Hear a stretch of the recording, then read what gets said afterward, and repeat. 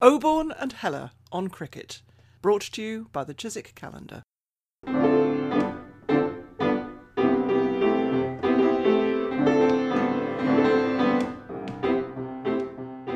Hello from me, Richard Heller, in South London, where it's cold and damp. It's a typical no bloody Vember day. Apologies from Peter, who is between destinations in the Middle East somewhere, cannot join us even remotely. Very glad that our distinguished friend and colleague Roger Alton is relieving him from the pavilion end. Thanks very much indeed. Yeah, I'm in southeast London where it's grey, and I'm looking forward to the rugby a bit later on, though. And very glad today, Roger, to welcome historian Richard Parry onto the podcast. Richard has written a very insightful and authoritative book with our friend and past podcast guest, Andre Ordendahl, on the history of South African cricket, specifically on the history of England's cricket tours to South Africa for 80 years, which were concluded by the D'Oliveira affair. And I think you'll agree, Roger, it's a multi-layered book. It's not only a fascinating book about cricket, but it's a fascinating book about the social and economic background of cricket. What I found absolutely fascinating was one, I mean, it's so rich, why it hasn't been done before, extraordinary, or maybe it has and I've missed it, but it's an absolutely brilliant subject. And as you say, it's not just cricket, but it's sort of matters of, minority government, racial segregation, and the use of migrant labour, all of which are shit hot topics right now. And I just wondered, Richard, if you could sort of talk about the book and where it came from and all that. I think it's brilliant. Thank you very much. Absolutely. Good morning, everybody. The book itself really came out of a couple of disparate strands which were brought together around the whole notion of the relationship between cricket and politics, and particularly the relationship between cricket and politics in Southern Africa. Of course, this is an old story with regard to D'Oliveira and so on. But what I was looking to do, and what Andre and I initially talked about, was how we would track this back into the origins of cricket in South Africa and the origins of the strange, bizarre, and cruel political system that South Africa developed. So Andre had done quite a lot of work, as we all know, both on African political resistance in the early stages following the frontier wars and so on, and the origins of the ANC. He was also working as a cricket historian on a history of South African cricket as such, specifically looking at the cricket that South Africa didn't talk about, black cricket, in other words, which was as significant, if not more so, in some circumstances than the white establishment cricket. I'd been looking at the origins of segregation when I first started my academic research a very long time ago now. I'd looked at the origins of segregation. I was opposed, resisted apartheid, came over to the UK as a political refugee in the 1970s, and did quite a bit of work on the origins, Rhodes and the origins of segregation. And discovered that William Milton, who was Rhodes's private secretary and who drew up the first specifically racist legislation with regard to voters in the Cape Colony itself, as well as the land structure and the land system, also happened to be captain of the South African cricket team. And this for me was a bit of a revelation. And when I started looking into this, and I looked into it over a number of years in one way or another, I discovered a number of astonishing truths about South Africa and South African cricket, and the relationship between how close cricket was in the corridors of power. Perhaps not so surprisingly in South Africa, but also, of course, the relationship between the MCC and England cricket, if you like, and South Africa, and particularly the relationship between the mining industry and what went on at Lord's, and the powers that be, and how essentially South African cricket was used by political forces and indeed by the mining industry to rationalize and develop, and was part of the whole development of mine labor, rationalization of the cheap labor system which the mines depended on. So what I discovered really was that cricket was fundamental in the way it connected into the wider socioeconomic context. And of course, the flip side of that was that the socioeconomic context determined what was going on the cricket field. Who played, how they played, when they played, and so on, was all determined by the socioeconomic system in an extraordinary way, and in a way we kind of forget about today. But at the time, in the 60s, when we were talking about De Oliveira, everybody was aware of what apartheid actually meant. And what it meant with regard to your ability to travel to a cricket ground, to play on a ground, to even watch a game on a ground, was determined fundamentally by your race.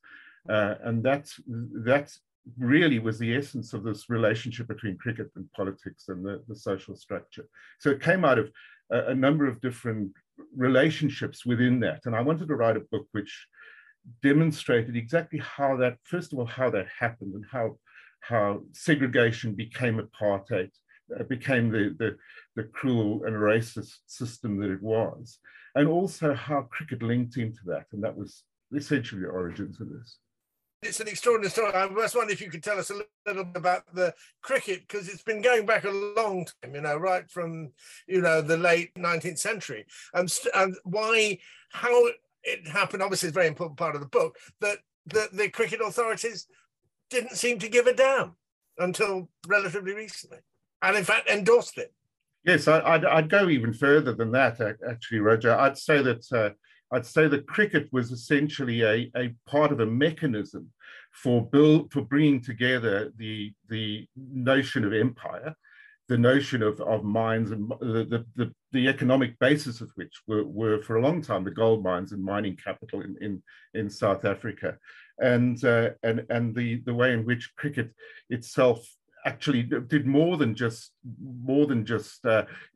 formalize a situation where the authorities turned a blind eye to the fact that there was where the cricketers turned a blind eye to the fact that cricket was being played. It was much more fundamental than that. Cricket was there to demonstrate, if you like, first of all, the connection between South Africa and the UK, and to bring a really strong political and ideological connection between the two.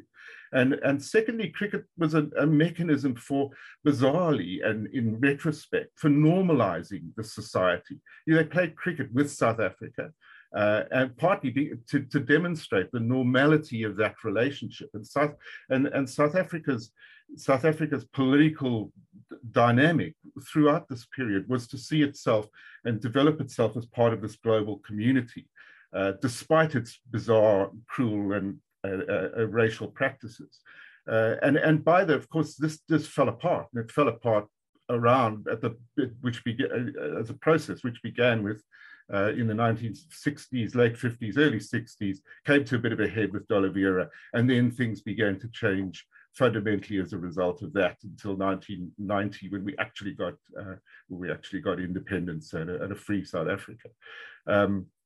But it's the point is that cricket is a glue that holds all this together. It holds the empire together in a sense, and it certainly holds the relationship between South Africa, which is this maverick bit of empire, into that broader relationship. And it does so because of the individuals involved. Lord Harris, for example, who goes through a career beginning as England captain, becomes a Tory minister, governor of Bombay in 1890, then president of the MCC, which is a significant position, but only a one-year position, and more importantly, treasurer of the MCC, which is where the power really lies, and he's treasurer from the late 1890s right through to the 1930s. Lord Harris controls Lords and controls cricket, but he also controls consolidated goldfields in South Africa. And if you read biographies of Lord Harris, you find very few references to the fact that he was chairman of Consolidated Goldfields, which was Rhodes's old conglomerated company, which basically controlled most of the gold mines, along with the Corner House Group in South Africa. So Harris bestrode both of these worlds, the world of mining capital and the world of cricket. And that fundamental linkage is really important. And at the same time, Abe Bailey, who controlled South African cricket, was also the CEO of Consolidated Goldfields. So the connections were direct. You really couldn't make it up. So South African cricket, and in fact England's entire cricket relationship with South Africa for 80 years was a wholly owned subsidiary of Consolidated Goldfields. So Absolutely. that'd be Absolutely. So to say that England was complicit is to not nearly go far enough. England was not only complicit in this, England was a driving force in this. At the same time, what was the actual cricket like, Richard? Because it seemed it was quite good, wasn't it? Yeah, it was. I mean, that's exactly right. I mean, the leaving aside that political context, although of course it underlies everything because you've got a white South African cricket team playing, but leaving that aside for the moment, the cricket was amazing. I mean, so it fell into three areas. First of all, the pre-1900 cricket, which was essentially exhibitions, although much more complicated than that. And there was some degree of competitiveness, but essentially exhibition matches. Lord Hawke's tours, Walter Reed's tour, where he ended up in jail, and of course the beginning, which was Aubrey Smith, and who ended up as a Hollywood actor. And we see on his tour exactly why he ended up as a Hollywood actor. The second period is after the Anglo-Boer War. To 1914, and we have there some really amazing series. First of all, when Plum Warner's team is beaten 4-1 by the team consisting mainly of googly bowlers, and then the backlash which comes from Johnny Douglas and Johnny Douglas's team in 1913-14, and the 7 tests are won by each side across that period. So it's a dead even bet. And then the main sequence of series, the 8 or 9 series, I think it was 8 series, between 1922 and 1964, those series, in every series, they go down to the last test. And in all of those series, not only do they go to the last test, but we don't know who's won the series until the last day. And so in each of those series are incredibly competitive. If you compare that to the Ashes, for example, which everybody makes such a fuss about, the Ashes series, in 7 out of 10 series in the same period, they were dead rubbers. In other words, after the 3rd or the 4th test, the series had already been decided, and the last test was essentially an exhibition match. So that suggests that for me anyway, that the cricket has been massively, simply there's been far too little emphasis put on in terms of competitive cricket of what was really going on in the South African context here. And the cricket itself needs a lot more work that has been given up to now. Yeah. Were there big crowds, Richard? They were, and from the start, in fact. And not only were there big crowds, but there were big crowds in the streets outside, looking in shop windows, where shopkeepers would display the latest scores up every 5 or 10 minutes. There was massive interest in this. These were South Africa's only real sporting events, apart from rugby, which and there were rugby tours through this period as well. But these were the only real sort of national sporting events that South Africa was actively engaged in. And South Africa also, remember, didn't have television until I think 1978. These things, nobody could actually watch any of this stuff. They were afraid of television, weren't they? They were exactly afraid of television, and in the end, they had a great deal of trouble when they did bring it in, because the first thing they had to put on was Dallas. They had a bit of trouble with Dallas because also the morality of Dallas wasn't necessarily the way the South African regime liked to portray itself. So there was all sorts of interest. But the point was that people were at the ground because there were very few ways, apart from radio commentary, very few ways of getting involved. And there were crowds, of 35, 40,000 at test matches, which as a proportion of the population is huge. But of course, they were almost always all white. The degree to which black spectators were allowed was pretty limited. Gandhi himself, in fact, Mahatma Gandhi, fought a long campaign in Johannesburg to allow Indian or black spectators to the Wanderers, and in fact never succeeded. He left for India before his campaign succeeded. And they were finally allowed in, but when they were allowed in, they were put in a separate cage with wire all around it, apparently for their protection.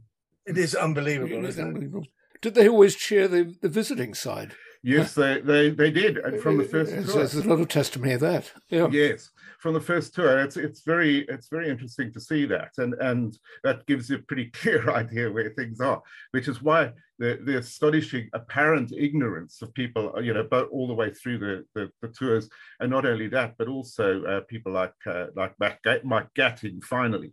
In his Rebel tour, the ignorance which suggested that somehow cricket was there to change the engagement of what was going on, when they could see right from the start just how blacks saw them and saw the role of cricket. It's interesting that the professionals, and there's a difference between professionals and amateurs in this context. The amateurs, of course, were quite only engaged with white South Africans, and only engaged with the upper echelons of the white establishment, as one might expect. But the professionals, particularly in the early years, in the first 5 or 6 years, had close connections with the black community, with the so-called Malay community in Cape Town, for example. The first thing that they did when they got off the boat in 1891, the professionals were invited to a Malay wedding, and went and attended a Malay wedding with Malay cricket professionals at the wedding. So sadly, by 1900, that kind of connection had entirely disappeared and wasn't to return. So you've got a lot of very distinguished English cricketers playing at this period. Did nobody think, blimey, there's not a black face to be seen in the audience? What is going on here? Did nobody, or was it just that's the way it was? That's what I found so difficult. Yeah, I think I think there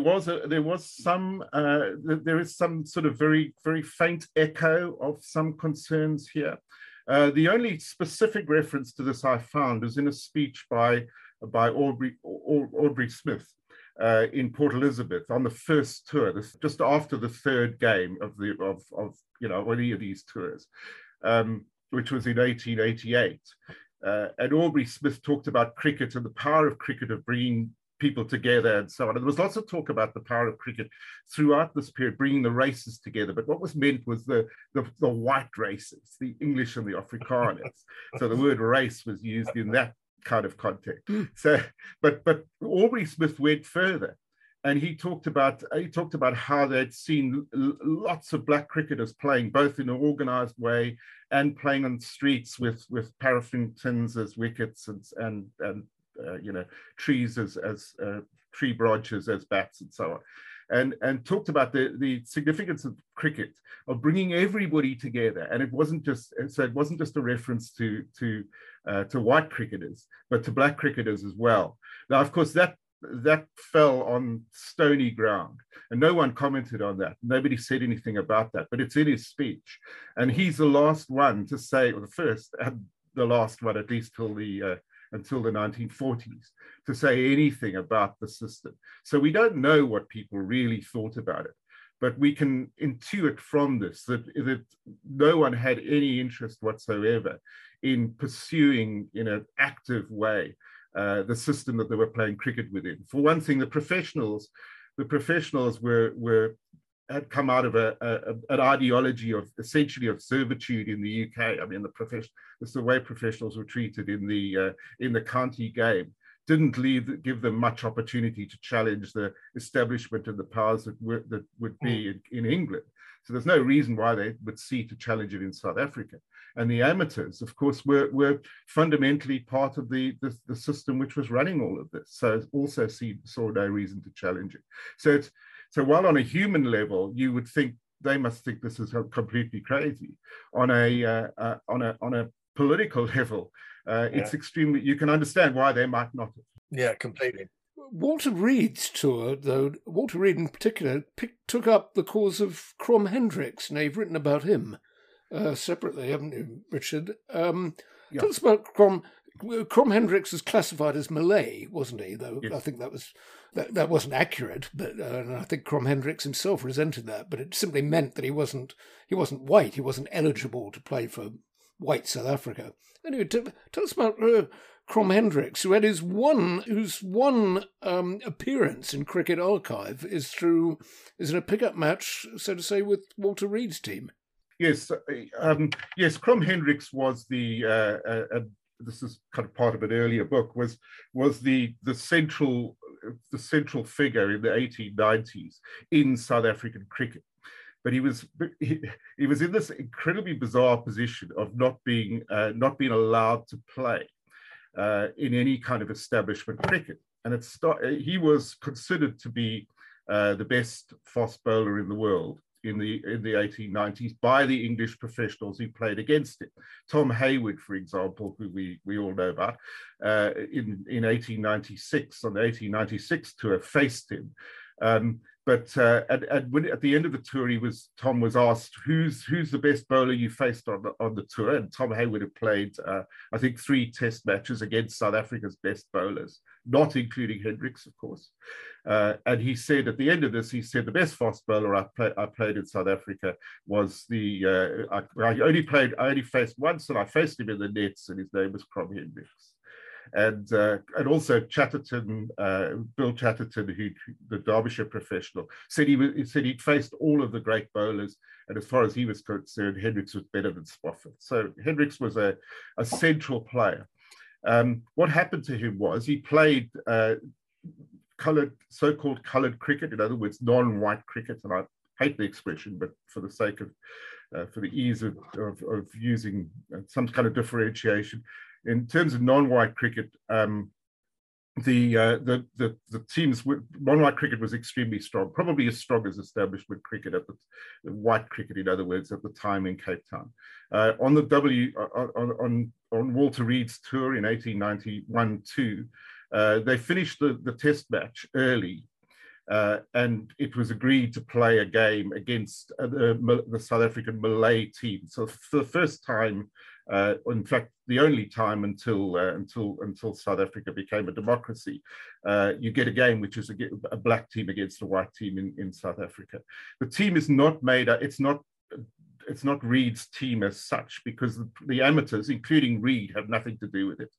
And Reed didn't, as such, support this, but it was looked on as a benefit game for the professionals. So the professionals, who, as I mentioned at the beginning of this tour, already had this relationship with Malay cricket, had gone to this Malay wedding, and through Frank Hearn, who was the key professional figure in South Africa, who'd come over on the first tour and stayed. Frank Hearn had managed to arrange this game. They played it at Newlands, and they played it at Newlands to make sure that the gates were kept up over the next 2 days, that people came to watch the game. Otherwise, they were going to lose a lot of money. So Milton, William Milton, who was in charge of what went on at Newlands, allowed this to happen to make some money for the Malay team. Basically saved it. Hendricks performed extremely well in this. He didn't take a lot of wickets, but he performed extremely well. And then in 1894 was selected to play for South Africa, to tour England, South Africa's first tour to England. Rhodes and Milton, his secretary, who was chairman of selectors, vetoed the selection. Hendricks did not go to England. Hendricks then was denied the possibility of representing the province, Western Province as it was. He was denied the possibility of playing in club cricket among the establishment clubs. So despite playing as a professional net bowler, but not being allowed to actually get onto the pitch, he continued to play, and he played on right through into his 60s in the middle of the First World War. And in the middle of the First World War, he ended up captaining a South African coloured 11, playing in a charity match against whites, and as I say, for war charity. So he was a huge figure. The debate was always about why isn't Hendricks playing, of course, and constantly the issue was constantly in front of the South African public in the papers. But after 1914, after the war, the whole issue of black cricket disappears. Hendricks disappears. In fact, people start writing about him, but nobody has any idea who he is. And it took us until John T. Winch and I, who wrote this book on Hendricks, until we wrote the book to actually establish specifically who Crom Hendricks was. Why does it disappear, Richard? Just because people can't be asked? I mean, is it that it? Is it just there's such a sort of pressure of white, orthodox cricket? I think it's more than that. I think again, it's a fairly calculated approach. I mean, white cricket is cricket, and basically black cricket as a whole, not just Hendricks, but all black cricket is written out of the record. There's always this assumption that blacks don't play cricket. Which is a bizarre, falsehood in the light of what goes on every day in all of the big cities. Wherever you went, there would be black players playing cricket and organized matches. It was just that whites chose to ignore it and chose to ignore the historical record because it was too. If you recognized it, then you had to say, well, maybe they should be playing with us. Yeah, it's a shocker. Presumably for the MCC, a South African tour was a real plum, because you've got lovely weather, lovely country, lots of giraffes, all that kind of stuff. Really, it's lots of people wanted to come on an SA tour, I guess. Is that right? What was it like for an MCC tourist in those early years? Yeah, well, it didn't start off quite like that. In the first couple of tours, life was pretty tough. They were very arduous tours. South Africa, as I'm sure you'll know, is a pretty big place, and in terms of geography, is extremely challenging. Lots of mountains, lots of deserts, lots of inhospitable terrain, and most of it in the first tour, for example, they travelled 15,000 miles of tourists. Of which a couple of thousand were by rail and 900 were by Cape Cart. So unsprung carts working their way through mountain passes with no such thing as tarred roads or anything like that. So it was quite both uncomfortable and dangerous. Bobby Abel, for example, was famously got to the point at one where he refused to go on and said, "If I'm going to die, just shoot me here. I'm not going to take the risk of falling over the edge. I'd rather just get it done with now." So the tours themselves were difficult, but once of course we got into a situation where the trains were able to link up the whole of the subcontinent, and we're talking now really into the sort of 1900s. And indeed, they became more comfortable and so on. Then by the 1930s and 40s, it's as Colin Cardrey called it, it's a safari by Rolls Royce. They had it was a great tour. It was always a great tour. Incredibly hospitable. South Africans like a drink and they like a braaivleis and they like they like a good time. The white South African establishment didn't stint on any of this, and they didn't get all the hassle that they got in Australia. They didn't get all the barracking and the kind of the general feeling of pressure and tension, because nobody back in the UK really cared that much about what was going on in South Africa. It was just seen as one of those places where they played, whereas everybody cared much more about what was going on in Australia.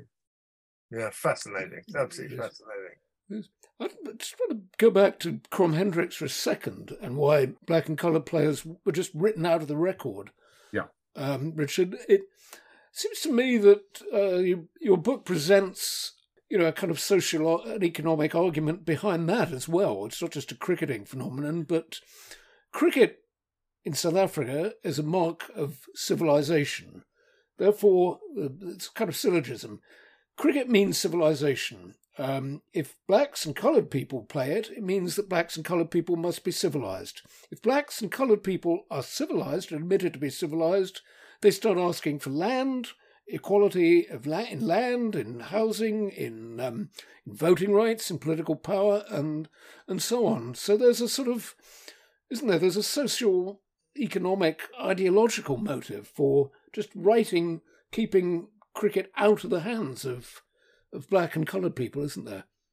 Yeah, there is. It's ideological and it's economic. I think certainly the ideology in the 19th century and from sort of the 1850s onwards, based around things like mission schools and so on, was that what you would do is you would take the sons of chiefs and whatever to be educated and to help join in this divide and rule exercise, which is what the empire really was set to create these local rulers who would do your work for you, as they did in India and indeed elsewhere. The idea was to do that in South Africa too.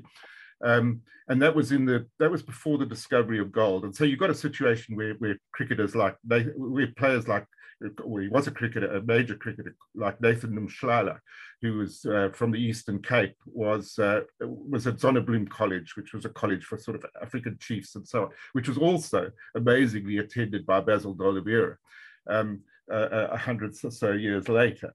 But Nathan Mshlala was playing cricket at this college, and at the same time he could see Robben Island over the bay, where his father, who'd been a chief who'd been resisting the colonial regime, was imprisoned.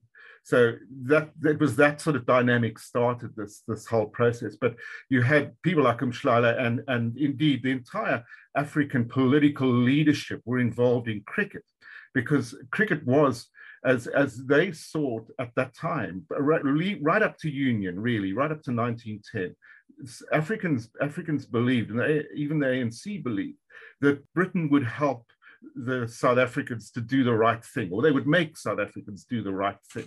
They would create a society based on, as you described it, civilized kind of values, whatever those might be. And therefore, in order to be part of that, they played cricket. They were religious, of course, and did all the things that one needed to be part of Victoria's empire. Now, of course, in 1910, they were not for the first time, but not indeed for the last, but they were sold absolutely down the river by Britain, who essentially agreed on the union of South Africa based on Afrikaner and English self-government, which had no role for Africans or black South Africans in it. Indeed, from that point onwards, black South Africans are no longer really South Africans. Their rights are always circumscribed specifically in both politically and economically. And of course, then you get this whole pressure for cheap mine labor. So you get a recruiting organization comes together called the Native Recruiting Corporation, run by the mines. The person in charge of that is somebody called Harry Taberer.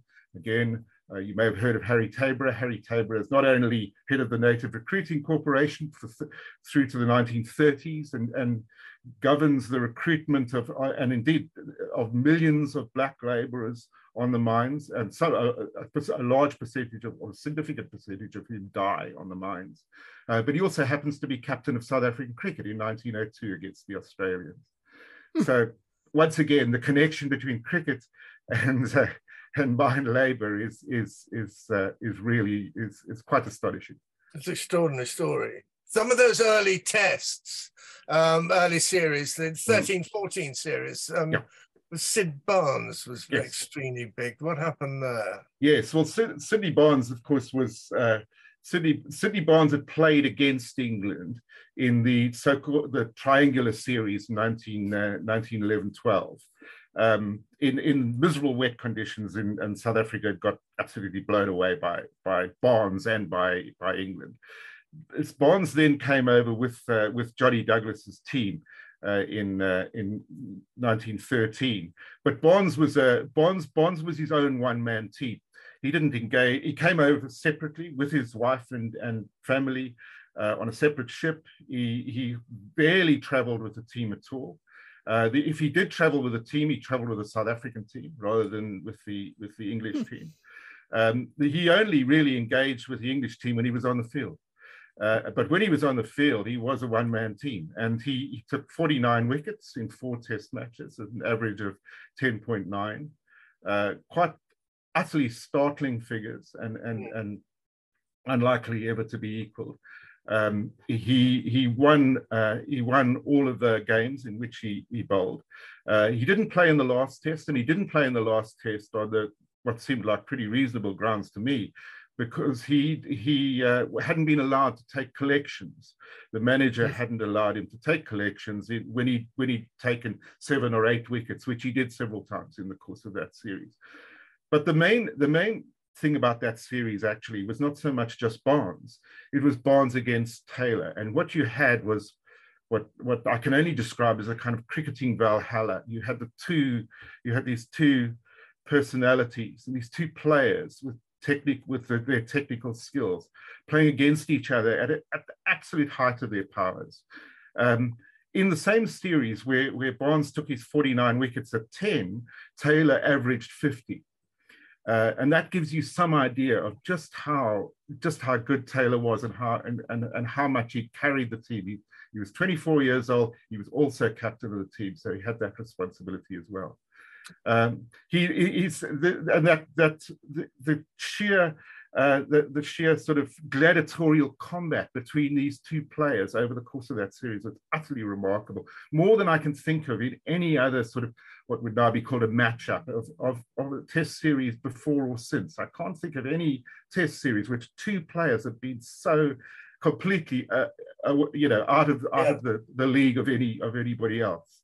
What happened to Taylor? What happened to him? Well, Taylor continued to play right through until the late 1920s. Scored a lot of runs for South Africa. Was South Africa's greatest batsman. Probably overtaken eventually by Dudley North, and then of course by others subsequently. But Taylor had a hugely successful Test career. Of course, after that particular series, there was a war. And then cricket only returned sort of 8 years later, so he lost a large chunk of his best playing years. But his record was still outstanding, but that duel between Barnes and Taylor was just wonderful. I mean, to give you some idea of what it was like, Taylor, the only team that beat Johnny Douglas's side in that series were Natal. Natal, also captained by Taylor, and also with Dave Norse, old Dave, the grand old man of South African cricket, as he was generally referred to. Dave Norse was a left-hander. He was the guy who'd won the first Test for South Africa in 1906, and he was batting in the Natal game with Taylor. They were chasing about 160, and they were grinding it out. They were grinding it out, and Taylor was stealing a single at the end of every over, farming the bowling. And there's a celebrated story about how Barnes throws the ball down and says, "It's Taylor, Taylor, Taylor," all the time. I do this. Storms off the field. What happens then is that he storms off for a whiskey and soda and a rub down, and they continue to, and Norse and Taylor continue to put on some runs. And then suddenly Norse goes crazy and starts trying to hit the ball out of the park, hits the first one for 6, hits the next one into the hands of Deep Long On, and is gone. And Taylor goes up to Norse. He said, "What are you doing? We were winning this game. What have you just done?" And he said, "I was looking up at the balcony. I could see him." He said, "The bastard's coming back." There's a thing for sort of most or normal cricket followers. The one great thing we think of in South African, well, until the modern era, of course, is the timeless Test in Durban, broken up by the war. Could you just say something about that? Because I've always been fascinated by it, that you would actually have a timeless Test, and all the large number of people who take the view that a lot of cricket is quite timeless. It goes on forever. Anyway. Yeah. Yes, indeed. It's not the sort of game you would want to take your girlfriend to introduce her to. Right. But anyway, yeah. I mean, timeless tests were actually a pretty standard model. Certainly in Australia, most tests, the last test of the series was generally set to be timeless if there was a result to be achieved. In other words, if the series hadn't been settled. But as I had suggested earlier on, of course, this hardly ever happened in Australia. So they didn't play any timeless tests. But it did happen in South Africa in 1938-39, which was Wally Hammond's tour. Wally, and they came into the last test. It was 1-0 at the time to England, so South Africa could have got a drawn series. So they started off the test match, and basically because it was timeless, everything happened fairly slowly. It's an extremely boring first 8 or 9 days, so I won't go into the details of those. No, really. Except to say that Piet van Baal made 125 and 97 and got out trying to hit the ball over the pavilion, and for his entire life he was absolutely devastated by the fact that he hadn't got 200s. But just to bring it into the last innings begins with England needing 696 to win. A bit of a tough target, you would think, but nonetheless, on the pitch the way it is, and the state of conditions. And this by this time, I think we're on the 8th day by this time. And by this time, there's no admission for spectators to come in the ground. They've given up on all of that. There's hardly anybody there anyway. They're just playing cricket. They're in this cocoon of cricket. It's a timeless test in the sense that it will go on until there's a result. But of course, it's a sort of Samuel Beckettian timeless test, because it becomes timeless in a kind of real sense after that. But so they've got 696 to get. Mitchell, who bowls the slowest leg breaks in first class cricket, comes in, gets a wicket, and in comes Bill Edrich. And Bill Edrich has, up to this point, has scored 24, 25 runs in the entire series, in the first 4 tests, plus the first innings of this one. He's having an absolute nightmare of a series. And thinks his England career is basically over. He comes out to bat. Initially, he's tried to do everything he can to get his form back, not drinking, not smoking, whatever. Anyway, he has a party the night before with Tuppy and Smith. Maybe he doesn't get to bed, comes out to bat the next day. Reg Perks, who's got this, who's playing in his first test in fast bowler, slips him this little elephant as he gets up out of his seat to come out to bat. Says, "Put that in your pocket, it'll see you right." So he puts this elephant in his pocket, walks out to bat. Mitchell can't wait for him to get there. Mitchell sees, and like the whole South African team, see him as a walking wicket. They're just desperate for him to get in. Anyway, after he hits he hits a straight-driven 4 after a couple of balls, and he's on his way. Makes 219 eventually, and that side bat and bat and bat until the last day, and they've got over 600. They're chasing. There's 128 to get on the last day. They figure they're going to get there easily. They've got 4 or 5 wickets in hand, and then when Hammond is batting with Painter, and then the rain comes. They're warned about it. They try and speed up the pace, but they can't get there in time. The rain comes down. They have to leave that night to catch a ship back to the UK, because of the war. The impending war means that shipping is tightly controlled now. They have to be on that ship, or they don't get back. So the game ends as a timeless test. It really is a timeless test. It's a drawn test. It's timeless in a fundamental sense. So but it's a real sort of Samuel Beckett proposition. I wonder what happened to Bill Edrich's lucky elephant. Yeah. Oh, I think he kept it. I don't know. I haven't. have no idea. But it'd be worth finding. It plays its role in cricket history. Quite an artifact. Wally Hammond had a very long relationship with South Africa, didn't he? He did. I mean, the interesting thing. I mean, Wally Hammond first played in the 1927-28 tour, Stanifith tour. And the year before that, he played at Greenpoint as a club professional, Greenpoint in South Africa, in Cape Town. And so he knew South African conditions quite well. This was after his strange illness and all that went on in that. He played not very successfully for Greenpoint, came back, scored a stack of runs in England, and then was picked for this tour. So he played on each of the subsequent tours up to the 1938-9 tour, where he captained the side. And then he came back to watch and indeed commentate on and so on tours from then onwards, and eventually immigrated to South Africa in the 50s. He became a cricket coach at Natal University, fell on hard times one way or another, but ended up coaching Barry Richards. And while he toured America in a tour just before the war, he'd met Aubrey Smith. Indeed, he played against Aubrey Smith's Hollywood team. So Hammond links, on the one hand, Aubrey Smith, played with Aubrey Smith, and he coached Barry Richards. So that's amazing. The whole span of this book, and the whole span of South African cricket, in a sense, up to certainly as it was in that environment. So the white dust establishment cricket. And his second wife was a former Miss South Africa, wasn't she? She was. Yes, she was a beauty queen. Yes, and of course he he had all sorts of opportunities for possible seconds, thirds, fourths wives, and so on in South Africa. He was seen as quite a catch, and he had a very complicated situation with her.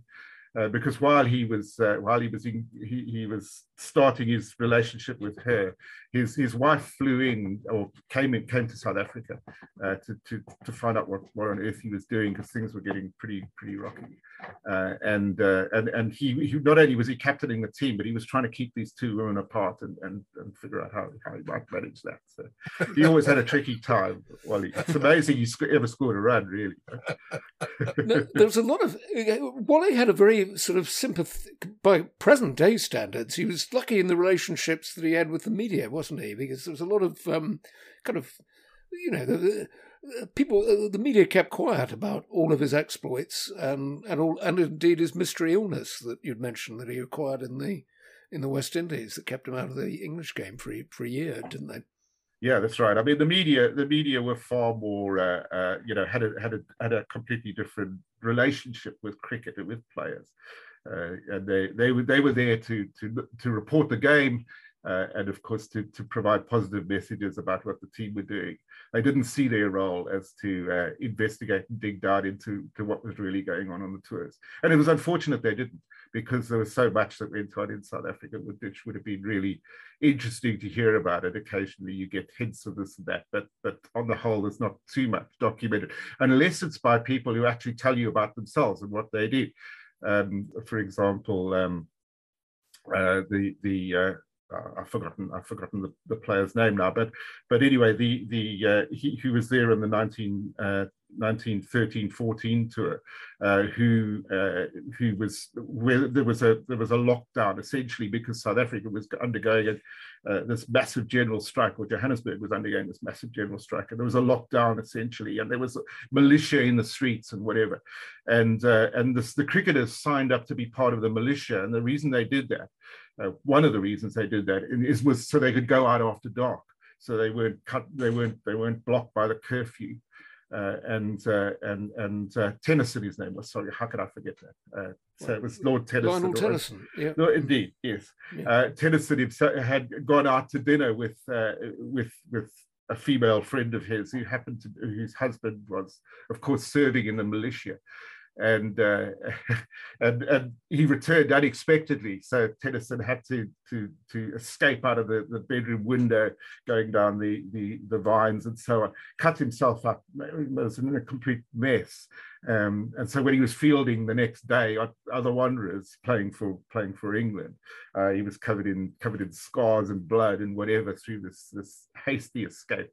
The husband never actually caught him, but that's very similar to the experience of Nasser Nazar's father, Nazar Mohammed, early Pakistan player. He had to jump off a balcony to escape an irate husband, and that was the end of his Test playing career. I think he broke his arm. Yeah. I hope that's never happened to you, Richard. Other Richard, can I just ask you, coming up into the modern era and the breaking down of apartheid? I know it's slightly outside the term of your book, but so from maybe the 47-48 tour after the Afrikaners won, and then into the late 50s, and the slow breakdown of apartheid into the state we are now. I mean, can you tell us a little bit about how that happened and who the key players were?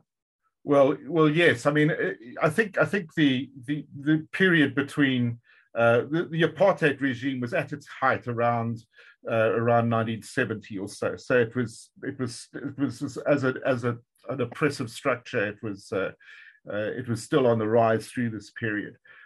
However, of course, after that, first of all, there were a number of racially based cricket organizations, associations of coloureds, Malays, Indian South Africans, Black South Africans, and so on, all had their own distinct entities. Then they all came together in something called SACBOK, and they played regional tournaments, and that began in the 1960s, and then club cricket slowly started to integrate.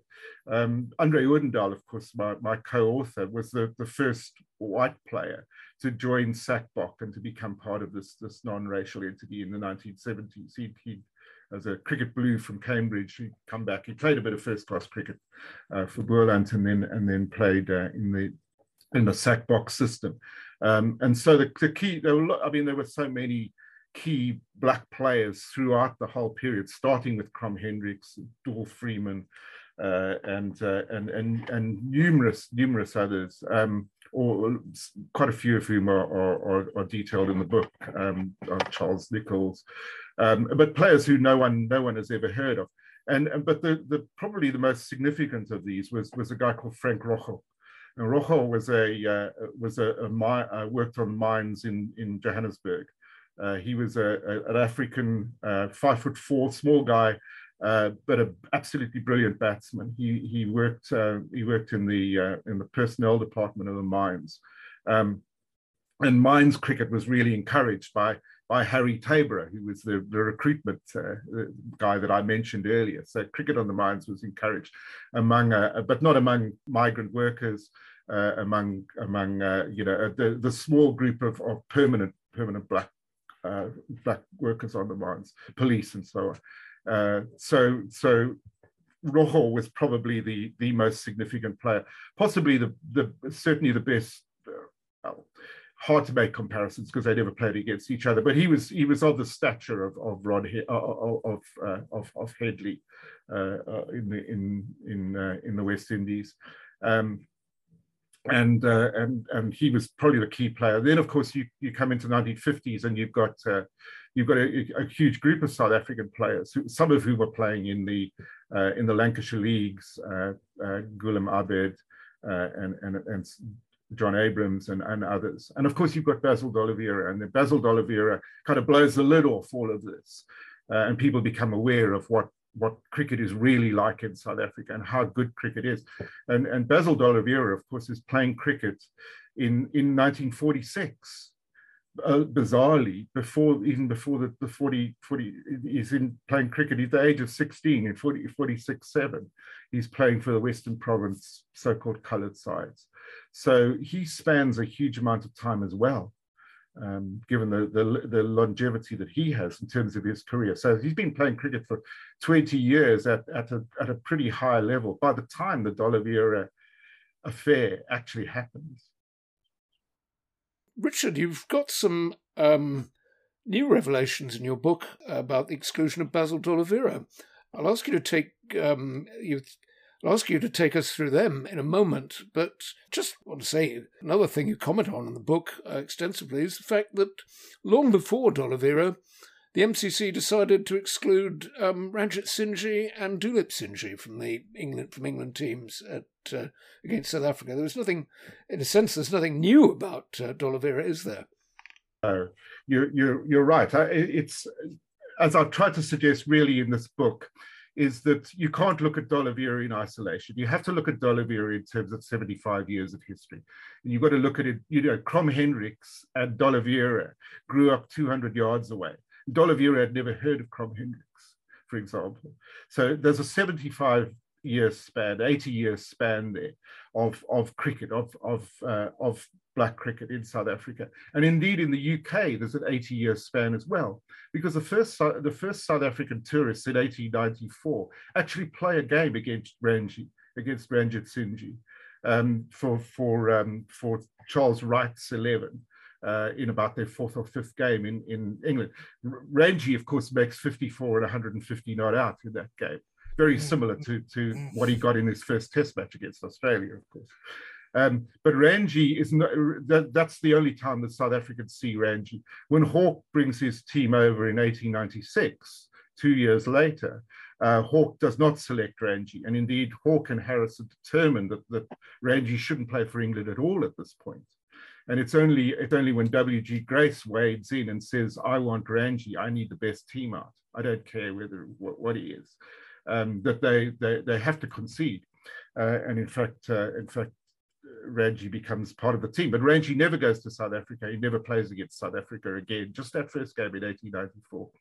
Dulip Singh in the 1930s, Ranji's nephew, rather surprisingly, also only plays one game against South Africa. He's selected for the first test in 1929, South Africa's first test against England. He's clearly a very significant player for England and will be for some time to come. Plays a game, doesn't make many runs, makes 12 and a couple, I think. But nonetheless, he's absolutely a player for the future. However, there's some background noise. The South African management chapped with the right people at Lords, and that's the last we see of Dulip in the series. But immediately after the series, Dulip plays in every test match. He goes on the next tour. He plays in every test match for England for some time. Of course, health issues mean he retires far too young. But so Dulip is both Ranji and Dulip essentially are culled from the English selectorial system. So the question of D'Oliveira then is yet we have exactly the same issue. And the South Africans expect the English to treat it in exactly the same way that they've done. They know their history. They know this has happened. So they just expect England to quietly forget about D'Oliveira. But it becomes extremely difficult. And the evidence I have to back up my story about Basil D'Oliveira, to be honest, I until I saw this, I didn't know there was more to write. Because I'd read Peter Oberhorn's book, of course, and others. And I thought we'd pretty well got to the end of the story on Basil. But what I found were, first of all, I found two different sets of evidence. One was the sets of minutes from meetings held at Lords in the Lords archives, both for the selection meeting and the subsequent committee meeting, and indeed for committee meetings for earlier, for the 2 years before that and afterwards. So the minutes are all there. I've documented them in the book. I've footnoted them so people know where to go and get them. So they're all there. But they've provided a very different, clearer, I think, perspective on what might have taken place. They're not a smoking gun as such, because smoking guns don't exist in formal minutes, as we all know. The shorter the better, the less you say the better in minutes. They're more like summary records than actual minutes of what happens. But they're significant, and you can read between the lines as to the progress of the way discussions went.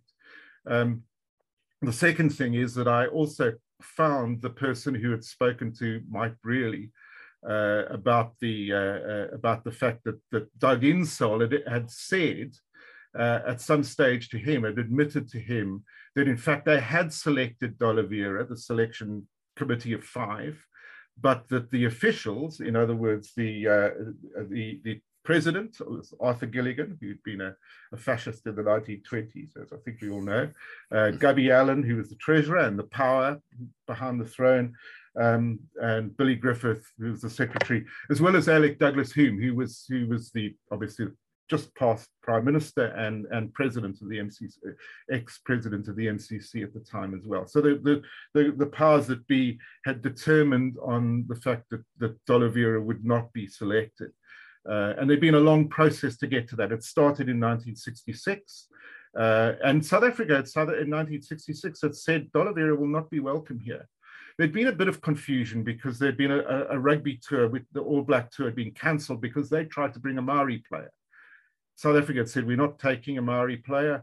And the New Zealand had said, okay, well, in that case, we're not going to come. Now, that would have been the obvious example for Lords and the MCC to follow, to say, are you going to take the D'Oliveira or not? D'Oliveira is part of our team. He's averaging better than anybody else in English cricket at the time, apart from Ken Barrington. He's one of our best players. We need him there. And South Africa had forced South Africa's hand. They didn't do that. In fact, they did everything they could possibly do to try and find a way of making sure that D'Oliveira didn't come.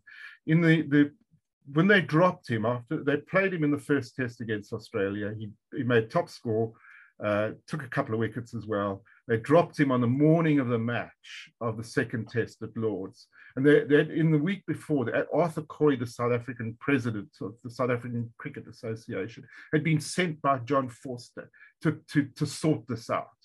And he and Jim Swanton, acting as in who knows what capacity, as well as Billy Griffith, had all gone to see D'Oliveira individually, like the sort of like the Three Little Pigs situation, and they'd all gone individually, and they'd said to D'Oliveira, "You must withdraw. The future of the tour depends on you withdrawing.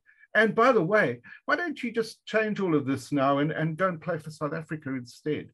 Which was ultimate in unbelievable, cruel, and offensive treatment of of a player who'd been immensely loyal to England, who'd played his heart out, who'd scored 158 to win the Ashes for England in the same day as this team was selected, or at least in the same test match as this team was selected.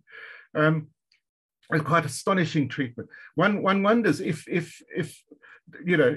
the fact that D'Oliveira was black allow this treatment. I mean, what was it that allowed these people to think they could do this and get away with it? And of course, then it got complicated because D'Oliveira came back in the fifth test.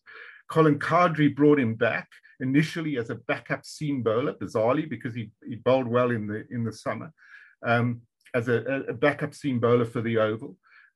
He was only a backup, and Tom Cartwright was ahead of him, and also, and in any event, it was unlikely that they would use him.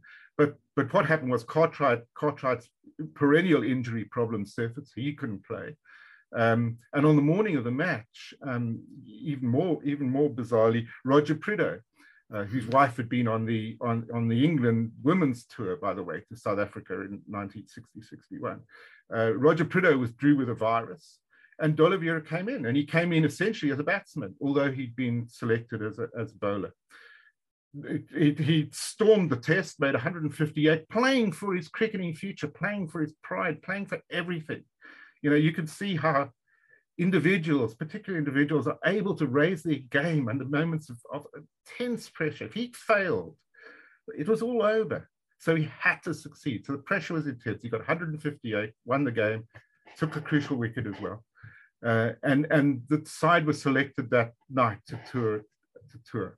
And anyway, I won't go into the details of how all that happened. I try and set it out in the book as to what happened during the course of that 6-hour-long selection meeting, and what led up to it and what happened afterwards.